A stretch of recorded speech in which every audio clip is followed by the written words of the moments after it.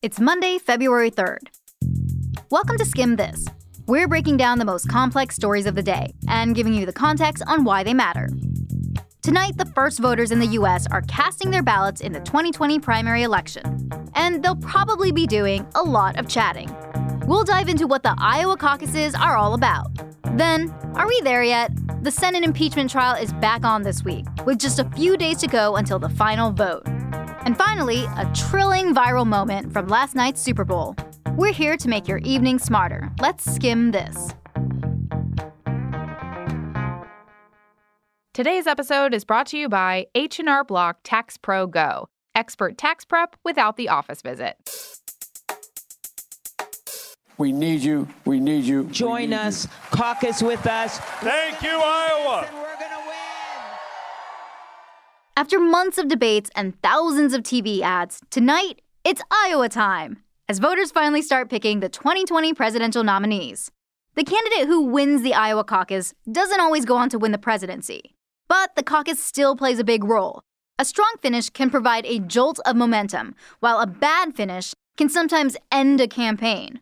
We'll talk about who might have the edge in the caucus in a minute, but first, let's step back and say the reason Iowa gets to vote first is a little strange, and has to do with a tradition that started decades ago.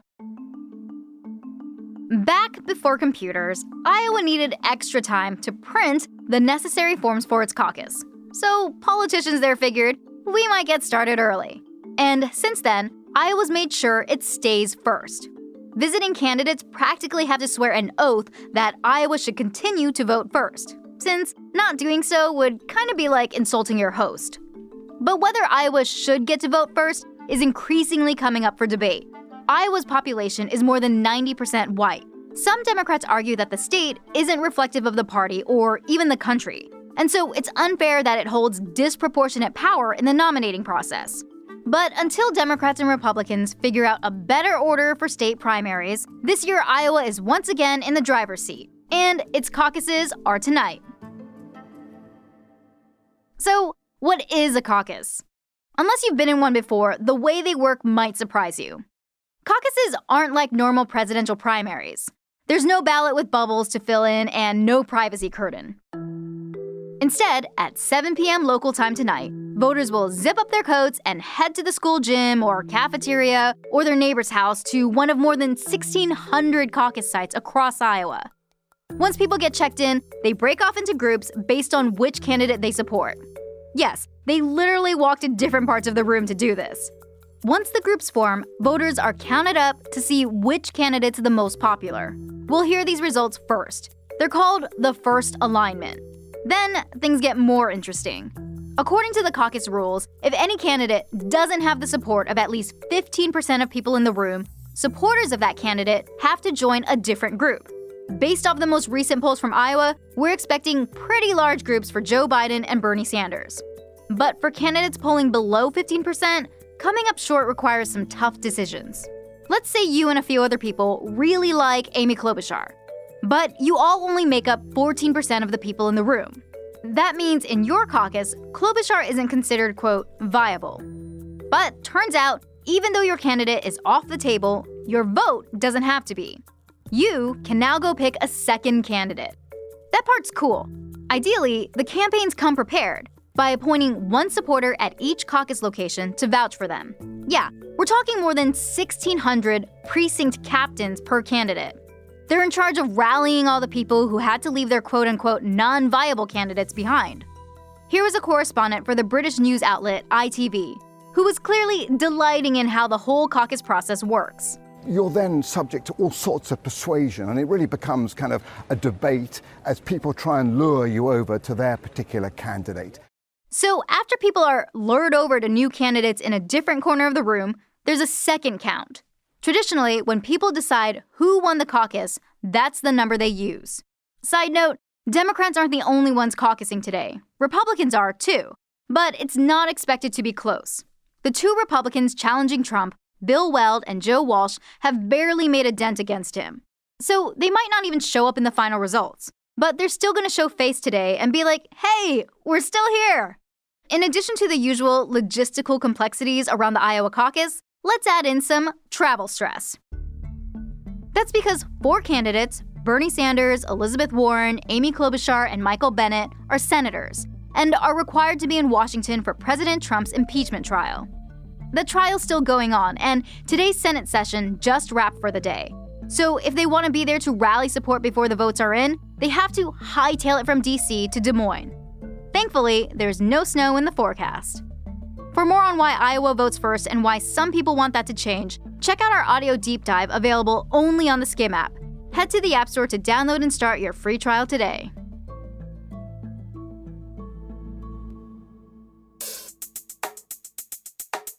It's tax season, the most wonderful time of the year. Or wait, we might be getting that confused. This year, make filing easy with help from H&R Block's Tax Pro Go. All you have to do is upload your documents, and a tax pro does the rest. They'll complete your taxes, and once you approve it, they'll file the return on your behalf. It's like having a personal assistant, minus the rest of the stuff a personal assistant does. It's better with Block. If you thought the Senate impeachment trial of President Trump was over last week, think again. Today, the Senate will hear up to 4 hours of closing statements by the two sides. The prosecution, aka House Democrats, wrapped up their case by saying nobody, not even the president, is above the law, and that the evidence they presented already is worthy of a conviction. We have proven Donald Trump guilty. Now do impartial justice and convict him. Meanwhile, the defense, aka Trump's legal team, said the evidence actually shows that the president didn't do anything wrong. At the end of the day, the key conclusion, we believe the only conclusion, based on the evidence and based on the articles of impeachment themselves and the Constitution, is that you must vote to acquit the president. So neither side broke any new ground today. Today was about summing up the arguments they've made the last few months. But now, senators finally get to break their silence and speak out on the Senate floor about which way they plan to vote and why. That's happening today and tomorrow, and when they're finished, they'll have to head over to the other side of the Capitol to listen to Trump's annual State of the Union address. That's at 9 p.m. Eastern. Finally, on Wednesday afternoon, it's the final vote. The vote to end all impeachment votes. Senators are getting together at 4 p.m. to vote on the 2 articles of impeachment, on abuse of power and obstruction of Congress. And to be clear, at this point, they're expected to acquit the president. With less than 48 hours to go, President Trump's Senate impeachment trial really is coming down to the wire.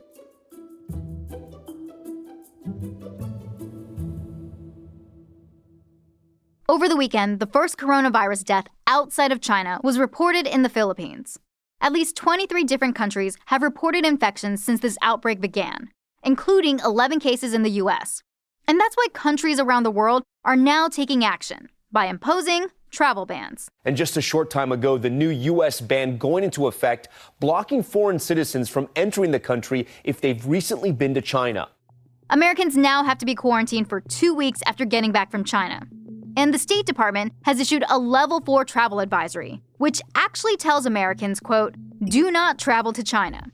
But according to the World Health Organization, countries need to think things through. WHO doesn't recommend limiting transfer or trade and movement. On Friday, the WHO's Director General, Dr. Tedros Adhanom Ghebreyesus, said these kinds of restrictions are the wrong move. That might feel counterintuitive. You might think that if a disease is spreading, then one way to stop the spread is by keeping people where they are. But the problem is, the disease is already spreading, so a travel ban won't necessarily work. Instead, experts argue there should be more active screenings at borders to find people who are already sick or could get sick. The key is to not freak out and go overboard, because closing the borders could prevent resources like doctors and medicine from getting where they need to go. This is the time for facts, not fear. This is the time for science, not rumors. This is the time for solidarity, not stigma. The disease has now infected more than 17,000 people and killed more than 360. The numbers keep growing and spreading, so of course, this is a story we're gonna keep an eye on.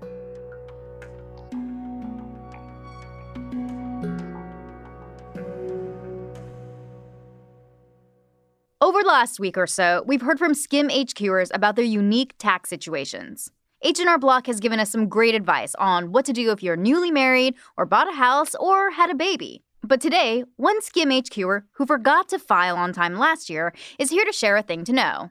Yep, it's me, the person who couldn't get it together to file on time. I know. My mom lectured me enough. Anyway, life happens. I was pleasantly surprised to learn that filing late was not the end of the world. Here's the thing to know. The 2-part Form 4868. It's a form you can submit and get an extra 6 months to file without facing late filing penalties. After that, though, the fees do start to add up, so don't wait too long.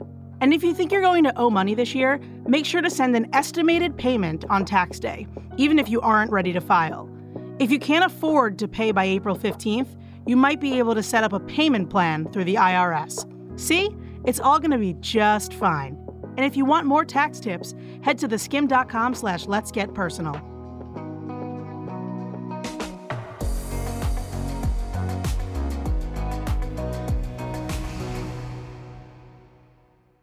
Before we go today, we want to talk about what that Super Bowl meme is really about.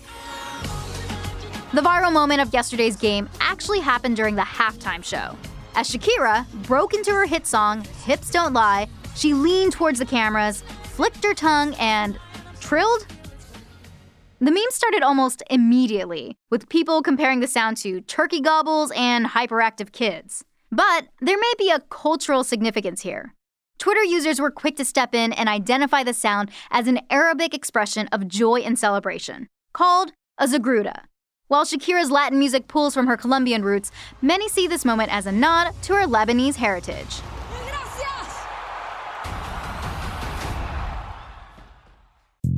And that's all for Skim This. Thanks again for listening, and be sure to hit subscribe and rate and review us on Apple Podcasts. If you want to add the Skim to your morning routine, sign up for our free newsletter, The Daily Skim, right on our website at theskim.com. It's everything you need to know to start your day right in your inbox.